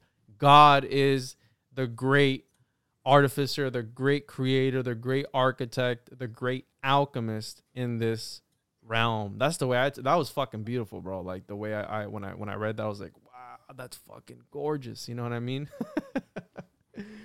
So he has the Ouroboros here, and he talks about the serpent and the serpent crown of the ancient gods. This crown is the symbol of mastery, and the union takes place within the student when the life forces are lifted to the brain. And then we have chapter 4, the Egyptian initiate, and we have the Gmail logo here. But you want to talk about your little apron there, dude? Oh, yeah. We mentioned that earlier, that it sort of represented this symbol of purity, and it was covering up the sacrum bone or this like Scorpio energy. Yeah, and then he has here, in the triangle we see spirit descending into the square of matter. Again, the cube of matter, the cube that creates everything. Let us so purify matter that spirit may shine through it and make of us lights to guide the footsteps of humanity. So again, when you look inward and when you figure all this stuff out, you're supposed to, right? I think you're supposed to. The Stoics were all about helping their brethren, helping the next one awaken, and I think that's what we're doing right now with this book. We're bringing forth this light and helping helping shine the way for others and maybe their journey. And I know it sounds cheesy, but this is what it's all about, right? Conspiracy leads to spirituality, as Sam Tripoli says, and that's the case for me. Whenever I look into something, it always leads back to God. Now, God with a capital G is open for interpretation, as you may know, for a lot of different people, how we mentioned earlier in the episode. But at the end of the day, it's all about, they say the ultimate red pill is what? Worshiping God. And I've understood that now. What you make of that is up to you, right? Whatever God you want to worship, whatever given point in time. But again, that's what... Sandals, beard, robe, cloud. So we have here talks about the sacred scarab. In this form, the Egyptians worship Khepera, the rising sun. The sacred scarab was, this was interesting to me. The sacred scarab was buried with the dead as a symbol of resurrection. That was interesting to me. For as the sun rises from the darkness of night, so the divine spirit rises from the body that is no more. The life is eternal. This is the dung beetle, right? Yeah. The scarab. This is the one that creates this big ball and moves it, and this is supposed to be representative of the sun as well. Yeah, and that was very interesting to me. I have here, did you highlight anything in that chapter? Because from the Egyptian initiate, I highlighted like 2 or 3 things, because I wasn't... Honestly, the biggest thing that blew my mind, again, was the reference back to the sacrum bone and the upside-down spade, and they likened that to the hat of one of the pharaohs, and they kind of show how it's essentially that same shape of a spade, so that he was trying to draw this correlation between all the different, the sacrum bone, the spade, the gravedigger's spade, the spade in a deck of cards, all kind of being the reference to the same baser Scorpio energy. At chapter 5, we have the Ark of the Covenant. And this was one that stood out to me too, because it reminded me of Pandora's box, right? Where you have this box that has all the secrets to everything. And he says, in all mystery religions of the world, individually and cosmically, the Ark represents the fountainhead of wisdom. And he pretty much talks about how we all have a birthright, right? To see what was in the Ark and to be able to partake in whatever secrets. It's like the tree of knowledge, right? The apple. Yeah, exactly, right? Exactly. To be able to, again, it's all about, I'm starting to get the fucking picture here, and the symbolism of the pyramid is all about looking within, right? The pyramid symbolizing the man, the body of man, right? And that the point is that inward or outward or whatever the fuck, you know, the ether, you know, like the higher consciousness type of shit. And again, it's a reoccurring theme in a lot of this shit. And I highlighted here. I think you mentioned this too in the ancient Egyptian, where he's got the diagram of the Great Pyramid, and it's got the 3 sections. And to me, I don't know if I was misinterpreting this, but it's kind of a correlation with the Holy Trinity, where the Holy Spirit is this inner temple that's deep under the sort of like the bottom of the pyramid, and then at the bottom of the pyramid, the base, that's sort of like this physical, you know, Jesus energy. And then the sulfur or the, you know, the God aspect, I think would kind of be like that capstone, which is missing, that kind of binds all the sides together. Yeah, that Christ consciousness, the upper, the bottom was the pit, which is earth. The middle was, I mean, we're going to get into it here. And then speaking of the brain, in the brain of man between the wings of the kneeling cherubim is the mercy seat. And there man speaks with check this out, it's fucking crazy. Speaks with his God as the priest of the tabernacle spoke to the spirit of the Lord hovering between the wings of the angels. Man is again the ark, and within him are the 3 principles, the Father, the Son, and the Holy Spirit, the tablets of the law, the pot of manna, and the rod of that budded. So again, we have here the symbolism of the rod that budded earlier, right? And he's bringing all these other things, the pot of manna and the tablets of the law. Tablets of the law being the 10 commandments. And in these 3 things contained within the ark, we see the threefold spirit connected within the ark of man's body. So again, he talks about Solomon's temple, or the perfected temple of the human body, the perfected temple of the universe, and the perfected temple of the soul. Finally forms the perfect shrine for the living ark.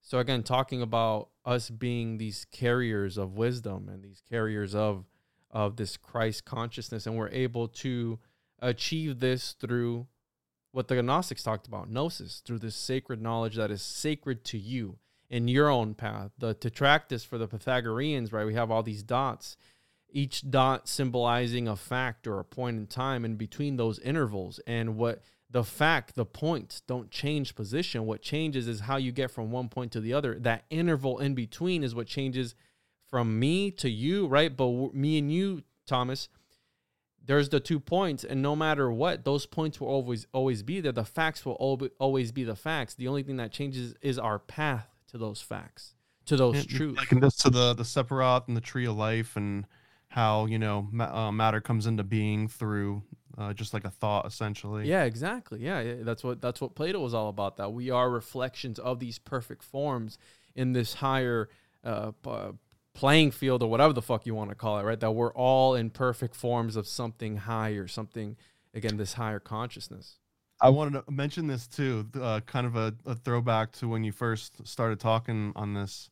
You mentioned that you kind of felt bad that you were so behind and you hadn't started looking into this. And here's Manly Palmer Hall that has been into it since he was like a young buck. And, you know, how far behind are you? But I don't remember if this is in the Republic or if it was in another writing about the Republic. But there was this quote that always kind of that always nagged me. And it was something about Plato saying that you shouldn't read the Republic until you're 40, or that no one under the age of 40 will understand, you know, anything that's in this book. And I remember reading that when I was, I don't know, 17 or 18. And I definitely didn't make my way very far through the Republic, but I read it again, you know, years later when I was like in my 20s. And again, that quote was like, it was like, you read it and you're like, fuck you. I can understand. I don't have to wait another 20 years until this makes sense. But you're not my real dad. You can't tell me what to do. Yeah, I do. I mean, I'm 30, almost 38 now, so I'm like almost towards the age where I'm allowed to read the book and claim that I understand it, right, without getting guessed. But I do feel like there's this crazy truth aspect to that. Great, maybe you didn't read it when you were 20 or when you were 30 or when you're 40, but when you do read it after you've got enough experience, like that'll be the right time for you to read it, and that it might be better to come across it later in life when you've got a lot more life experiences to draw on than if you read it really early and just kind of take away the Cliff Notes versions and never, go back to it again. Yeah. Yeah. And yeah. I feel bad because again, I could have been further down in my, again, but the intervals in between those 2 points, the only thing that changes is both our past, but those truths will always, history is always going to be history, though the fact will always be fact.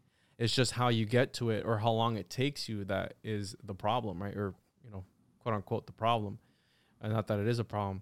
And one of the things that stood out to me here was when through materiality and degeneracy, a great people are destroyed or a continent sinks beneath the ocean, Atlantis, then those are the true, then those that are the true are called around the ark. And its faithful servers are led out of the land of darkness into a new world, a promised paradise. All great teachings set forth the same thing. And this is what really got me. The student will find that it is true. And when he allies himself with the powers of light, when he becomes a channel for its expression, and when he radiates it from himself to all who need it, then indeed will the light protect him, and he shall become a son of God. Not a son like a brother and sister, a son like our fucking son. S-U-N, yeah. Of God. I was like, what the fuck? It's fucking crazy. We have here the Holy Grail. See in this cup your body, within which is the lifeblood of the sun spirit of the universe. Each day that we live, we perpetuate. Jesus, amen. Perpetuate the Last Supper, and all that we do, we drink again the blood of Christ, the life power of the cosmos. Again, very beautifully put together, and that relates to the Eucharist, right? Maybe the fancy word for the cracker turning into the blood of Christ. What is it? Transubstantiation. Jesus, no, I didn't know that. Remember, I'm not Catholic. Oh, that's right. Yeah, so you're Pentecostal. Yeah. So snakes. That's right, snakes. We get into the Knights of the Holy Grail, and he talks about King Arthur and the stone and the sword. Whoever can draw this sword from the stone is the master of the universe. And he talks about the allegories behind different childish stories, right? That they have deeper meanings. And he gets into the Rosicrucian cross. And one of the things that stood out to me was when he talks about, what's his name, Merlin, the magician? Merlin. The wise man who it is said had charge of the coming night during his youth. Merlin represents the hand of the elder brothers who, realizing that a great ego had come into the world, had consecrated themselves to the work of preparing him for his mission. And we were talking earlier about Joseph Campbell as well, and the hero with 1,000 faces and the power of myth. And in a Joseph Campbell or even like a Carl Jungian archetype description, Merlin is that wise old mentor. So in the story, a lot of people take away he's like this cool wizard and therefore he does magic, but essentially his role really was this wise mentor that was passing on wisdom and knowledge. Yeah, exactly. It was more about his altruism and how he carried himself. He was always there. He came out of fucking nowhere. He's like, we need him, and right when they needed him, he fucking comes in clutch, and he's like, God, you know what I mean? Like they almost had us in the first half, coach. They almost had us, and then he comes in. He just fucking comes in clutch, and it was under the direction of Merlin, the mastermind, that the anvil and the stone with the sword thrust into it were raised in the square of the city when it became necessary for a new king to be selected. he also who called all the brave knights of the country and told them that the one who could draw forth the sword would be king for all the land. And of all the knights in the land, Arthur, the half-grown boy, was the only one. And then I said to myself, bro, when I was reading this, because the sword, right? The sword, the dragon, the sword representing the monad, and the dragon, right? He talks about it in here, representing that lower aspect of man, the lower, right? Maybe the dark self, that Jungian aspect that we're supposed to overcome. The shadow, right? The shadow. I said, one of the questions I had was, who the fuck put the sword in the stone? Where did the sword and the stone come from? Where, you know how Merlin? Merlin is the one that puts it back into the stone to therefore bring about all of the candidates that are gonna take it back out of the stone. So it was through alchemy or magic that he put it in the stone? Is that part of the story? I'm not familiar. I'm ignorant with the story. My background with the story is the Disney cartoon, which is the best rendition of that story in my opinion. So yeah, but that's what I thought, because I'm like, where did God come from? You know? Again, if you go back to that Jungian archetype or like the Joseph Campbell, that's the call to action is the sword and the stone. Without the sword being in the stone, there's no call to action. It's the catalyst for everything else that follows. Fuck, bro, I love that. I love that. The cube stone is the body. It has been so symbolized for centuries, and today among the Masons, the Ashlar experience is the anvil, and it is upon the anvil that the sword is tempered. The sword is spirit, and he who would be king is the true spirit. In the true spiritual sense of the word, must first show his divine power by freeing the sword. Yeah, so what you were saying, right? This is what is the what'd you call it? The calling to is the call to action in terms of like the hero myth, yeah.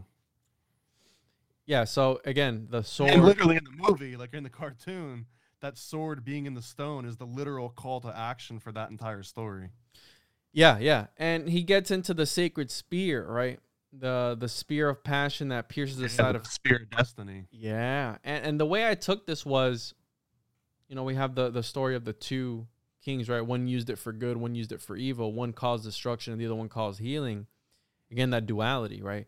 It's all what you do with this information that makes a difference. So if you want to bring forth destruction with that same information that I'm talking about, or you could use it to spread a positive message, right? You have this duality again, the light and the dark, and it's the dynamic energy of the universe, how he puts it here.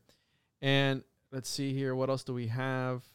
The sacred spear we find symbolized again the creative force, which in the hands of Klingsor, the evil one, wounds and causes suffering, but which, when held by the pure Parsifal, heals the very wound that it created, that it caused. So again, these quote unquote dumb myths, right, that are so simplistic to children, have these deeper meanings of duality and finding yourself within, which is fucking beautiful. Well, and they need to be dumbed down for children because that's what makes it survive the test of time. And the fact that it has these deeper meanings means that, people want it to survive the test of time. So I think you can't look at any of it in a vacuum. They all the parts kind of coalesce together, where you've got something simple enough but impactful with interesting characters and plot lines and calls to action that anyone's going to remember. Like, just like me, right? I can remember the Disney plot of the movie. But if you were to break down every little bit of symbolism, I probably wouldn't be able to remember all of that. But I can regurgitate the general story of the Sword and the Stone. And if I go 40 years without knowing what any of the symbolism meant, and then I go and tell someone else, I'm recounting the plot line for the movie, someone else could overhear that and know all of the symbolism and all the mythology that I'm talking about, even though I'm completely ignorant of it. And the person I'm talking to is completely ignorant of it. And we're thinking about the cartoons and the squirrels running around, right? But someone overhearing this that knows the backstory, like, they can hear that same knowledge being conferred yet again from hundreds of years ago, not thousands, but it survives the test of time just because of all these facts. Yeah, and that makes perfect sense. Like, how would you explain it to a 5-year-old, right? Like, break it down to the most simplistic way, even if it's shrouded in allegory. And this is where you get, oh, it's an old dude with sandals up in the cloud with the robe on, right? Because a 5-year-old can put that image together and they think, oh, it's my grandpa, and oh, he can see what I'm doing, so I shouldn't steal that thing, and I shouldn't, punch my sister or whatever, because it would be a lot harder to be like, all right, listen, Timmy, there's this abstract concept of like a spiritual flame and a physical flame, and there's this morality, like you can't really break it down to every mentality that way, so you kind of have to have that figurehead. Yeah, and we're moving on to the last and final chapter 7, the mystery of the pyramid, which we talked a little bit about. And we have the macrocosm and the microcosm, where when we first look at it in the distance, it seems to be one great stone. But as we come closer, we see it that it is made of 1,000 smaller stones, each one carefully fitted into place. Here we see the first likeness between the pyramid and man. We consider man to be a unit.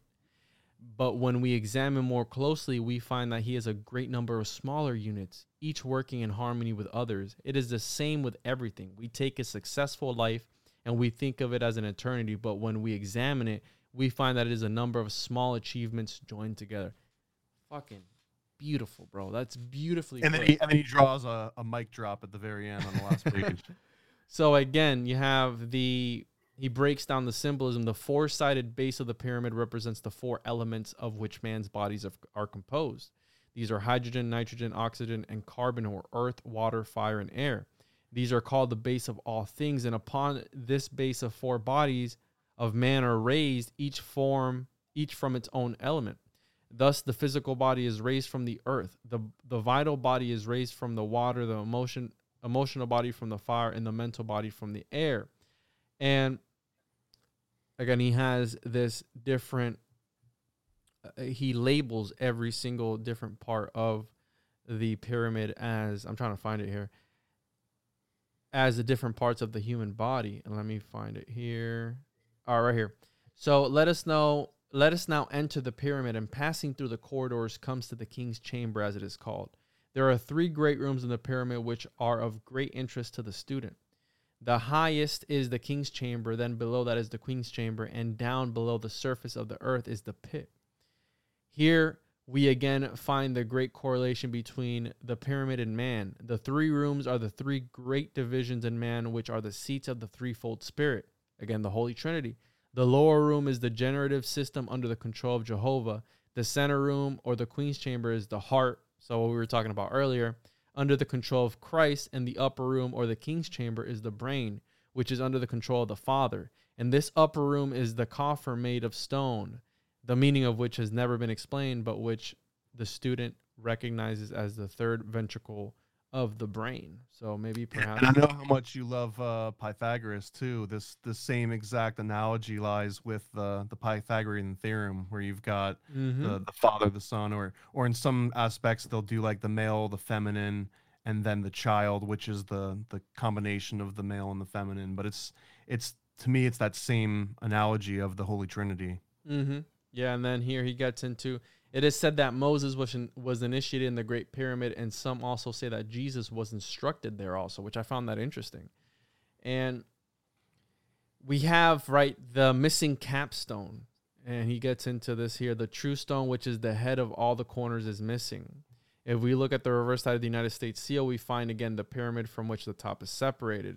And Omar Khayyam, the Persian poet, gives us the secret of the keystone when he says, "From my base metal shall be filed a key, which shall unlock the door he howls without."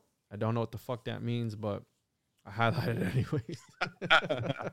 It sounded fancy. Yeah, it sounded fancy. It sounded good in writing. And then we have the key and the cross. Upon the cross of matter that forms our bodies hangs the key to all the mysteries of creation. It is our duty to take this key and with it unlock the door that conceals from us the unknown. The key is the spirit. Release it. Right? I'm imagining him like in a fucking sermon. Like, release it. Release him right now. And one of the things that fucking stood out to me, which I'm trying to find it here, which when he mentions Lucifer, which is super fucking Freemasonic, right? Is that Freemasonic, bro? Can you confirm that, bro? Yeah, well, again, that comes Illuminati from confirmed. It comes from a reference from Albert Pike in Morals and Dogma. Almost every Freemasonic reference to Lucifer comes from that source. And was it on here that he talked about the tunnel inside of the Sphinx and how, it's the entrance? That was the original entrance into the pyramid. Yeah, and I want to mention too, one thing that fascinates me to no end is that concept of the missing capstone. And on the back of the dollar bill, you get the all-seeing eye, the eye of providence, which sits as that capstone. But we were talking a while ago on the phone about, in I think the year 2000 or 2001, that the Freemasons worldwide were trying to get the country of Egypt to allow them to put a literal gold capstone on top of the actual Great Pyramid, like lift it down on a huge helicopter and everything, and do this huge ceremony. And the reason why it's so fascinating to me, not just that they came together to put this gold thing on top of a pyramid briefly, but if that capstone is meant to be missing because it refers to this sort of ineffable name, or this this thing that can't be spoken that unites it all, then why the hell are they trying to unite it all with literal gold? I mean, I get the symbolism, but it's almost like takes away from it.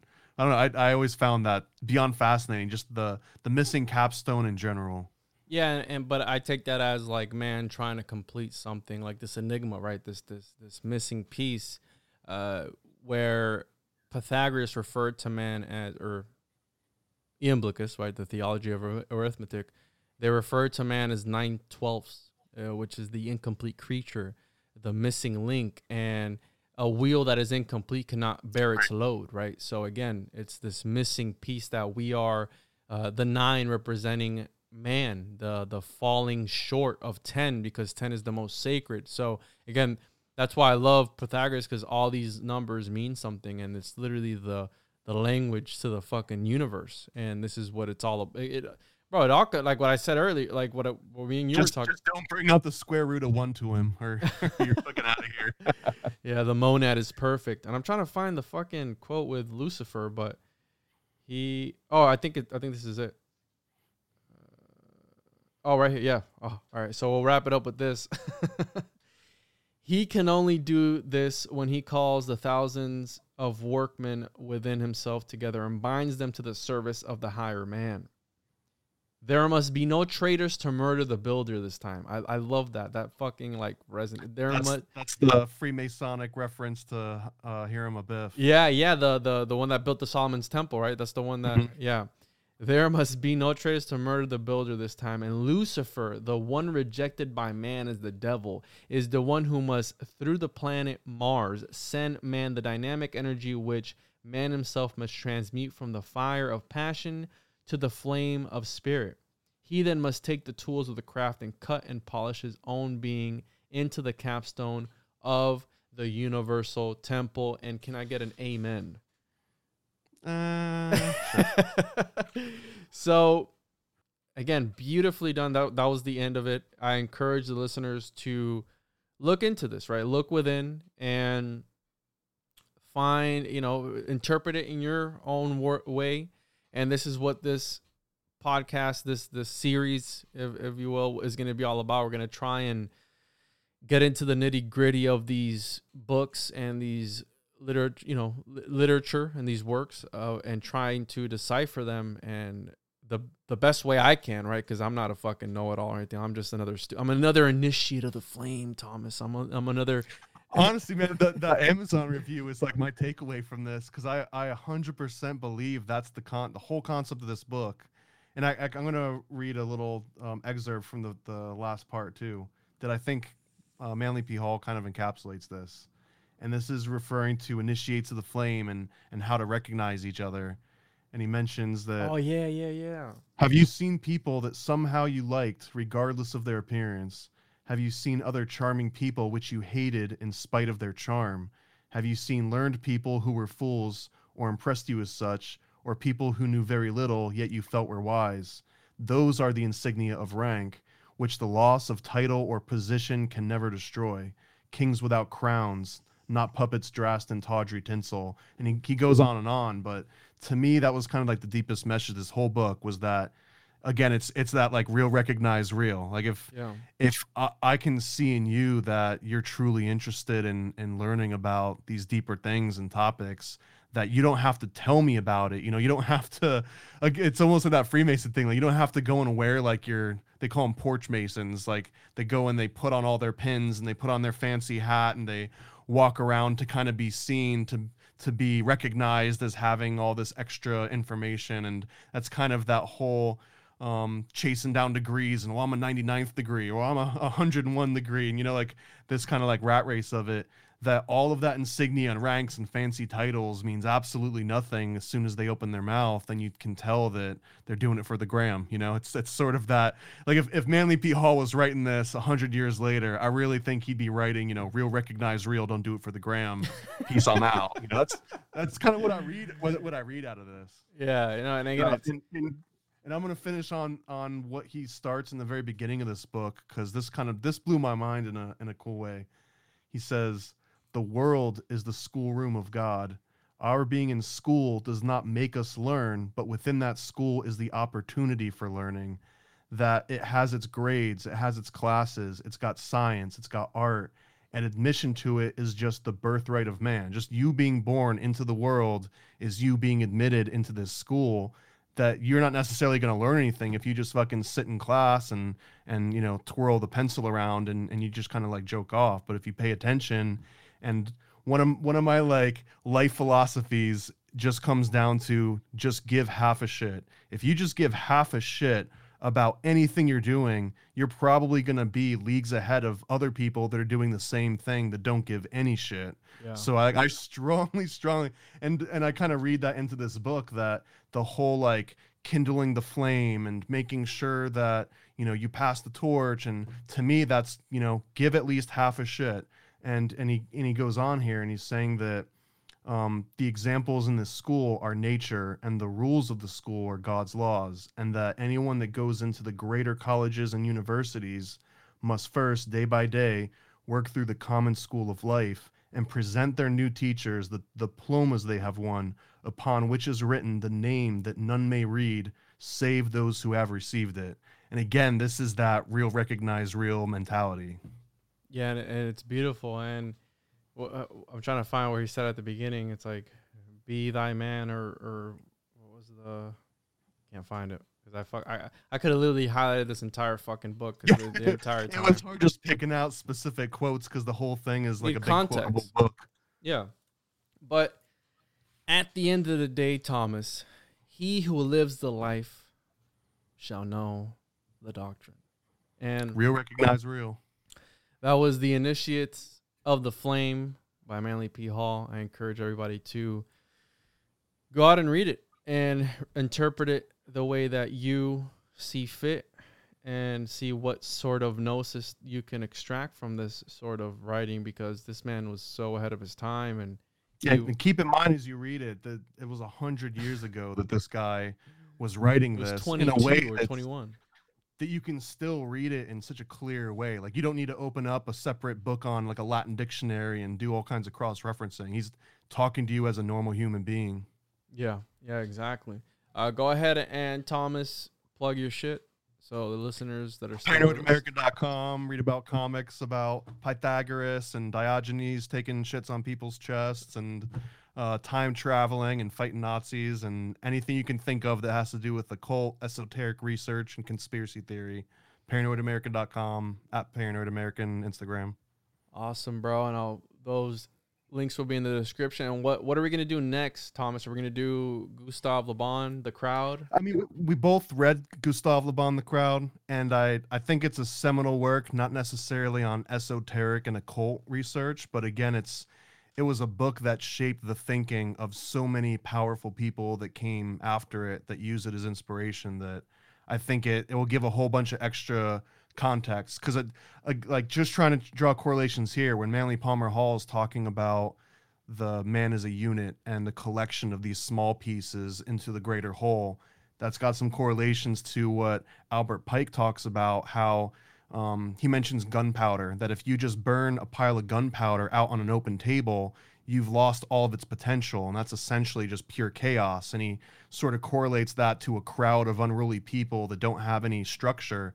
But if you were to take that same gunpowder and put it inside of a casing and put it inside of a rifled barrel, now all of a sudden, you can focus that same exact amount of energy and create things that you would never be able to create with an unruly crowd.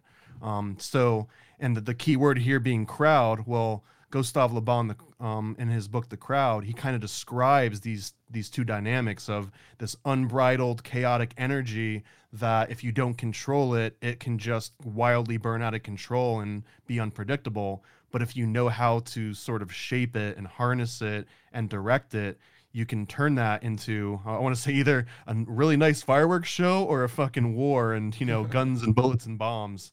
But it's all about harnessing that energy of a crowd. And I think that's going to be a reoccurring theme across everything else that we look into. Yeah, and ladies and gentlemen, that was the next episode of the Occult Book Club. That was episode 2 of the series. Thomas just gave it out. I'm good, number 3 now. Well, dude, had a lot of fun, man, reading this, and it was last minute, right? Read this. I appreciate you bringing it up because I never had heard of it. I was surprised. I'm way behind on yeah, me too. But honestly, Secret Teachings, and I've read The New Atlantis and maybe like 1 or 2 other books. And when you mentioned this, because I've gone on Amazon and typed Manly P. Hall and seen like, oh shit, this dude's got like 20 or 30 books. So, I don't know if I've got time to read them all, but this being his first one and the fact that it was 1922, exactly 100 years ago, this was the perfect entry point. I think that the next fitting title that we should probably do one on, if we're sticking to the occult and esoteric, is The Lost Keys of Freemasonry. And it's only 105 pages, well, from what I'm seeing on here. And I think it's, since I learned something new about you today, I think it's touching that we get into that work. What do you think? Yeah, whatever you want to do, man. I'm voting right off the bat for Morals and Dogma by Albert Pike, which is it's very specific.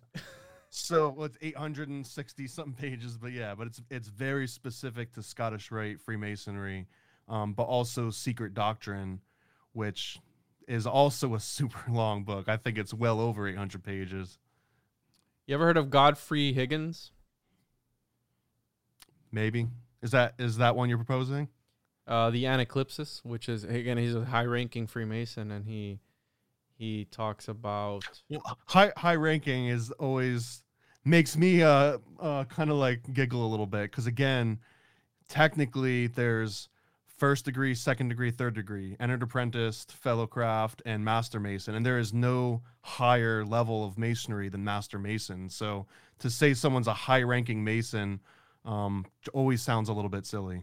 This is the Aneclipsis, an attempt to draw aside the veil of the Saitic Isis, and then an inquiry into the origins of languages, nations, and religions. And Godfrey Higgins, again, the Aneclipsis, it's pretty short. I think we can get into that and digest that. Yeah, let's do it, man. Let's do it.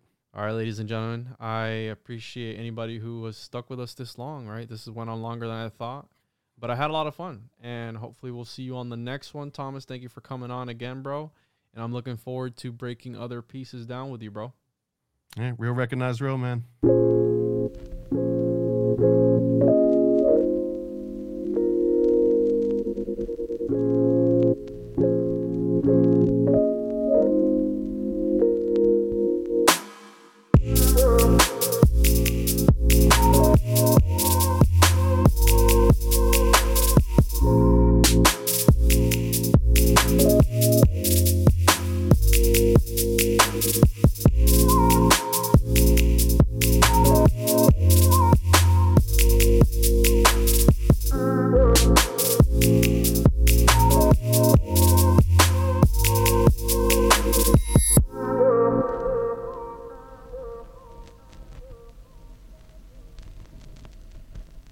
What's so special about Hero Bread's soft, fluffy, and delicious breads, buns, and tortillas?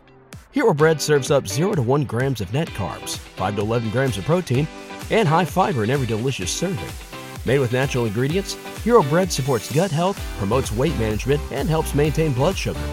Hero also drops other limited edition ultra-low net carb goodies like rich, flaky croissants and buttery brioche slider rolls. Head to hero.co to shop today.